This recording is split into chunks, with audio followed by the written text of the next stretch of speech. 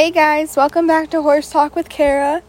Today on this episode, we're going to be talking about something I think is very important to a lot of the rodeo girls and boys and a lot of the people that do barrel racing and, roping and, gymkhana and a lot of the speed events. They really should work on this a lot more than the usual than the actual events. But today we're going to be talking about how to avoid getting your horse to have gait issues before running an event.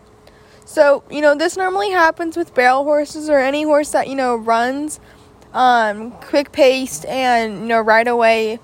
So, let's just go ahead and jump right into it and talk about it. So, let's go. So, first off, we're going to talk about why horses normally get into the pattern of getting gait issues.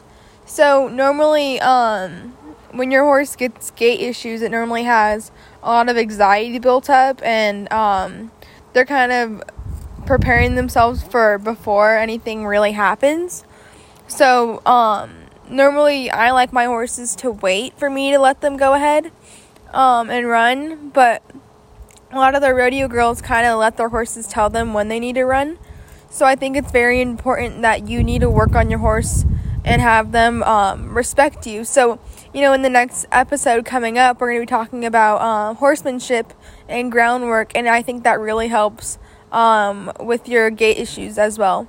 So, normally why horses get gait issues is because they're ready to go, they're prepared, and they just don't want to wait. So, that can be kind of scary. Some horses will start rearing up, kicking out.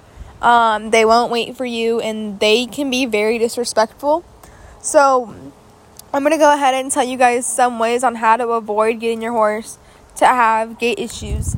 Now, what I like to do with my horses, I like to go to small jackpots, do some time onlys, so some practice runs, and then after my run, I like always to take off their bell boots, their wraps, and kind of get them more comfortable by the gate, so they don't think that when they're by the gate they always need to run and go.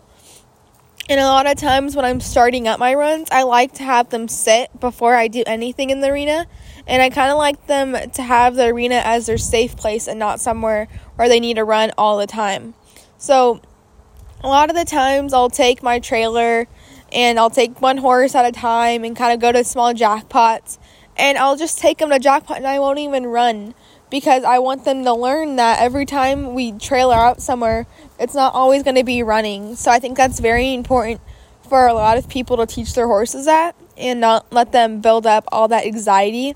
Because then when you can't fix their anxiety or their gait issues, you might have to start feeding them CB or something that can really mild them down. And I've had to do that with my mare at some point, and now she's totally fine. I don't even need to do any of that anymore because she's so comfortable with the gait in the arena. So it's really nice to have a horse that's like that now. So I always like to have my horses super comfortable by the gate in the arena, and I think that if you guys start trying to get your horses comfortable by the arena and inside the gate or any of that near the arena, I don't think they'll be as excited or anxious or super hyped up by it, which is going to be a very quick fix for you guys. So go ahead and try that, and stay tuned for my next episode of the groundwork, and I'm going to go ahead and show you guys some tips and tricks on how to fix that and get your horse to be respectful. So I'll see you guys later. Thanks for joining in. I'll see you guys next time. Bye.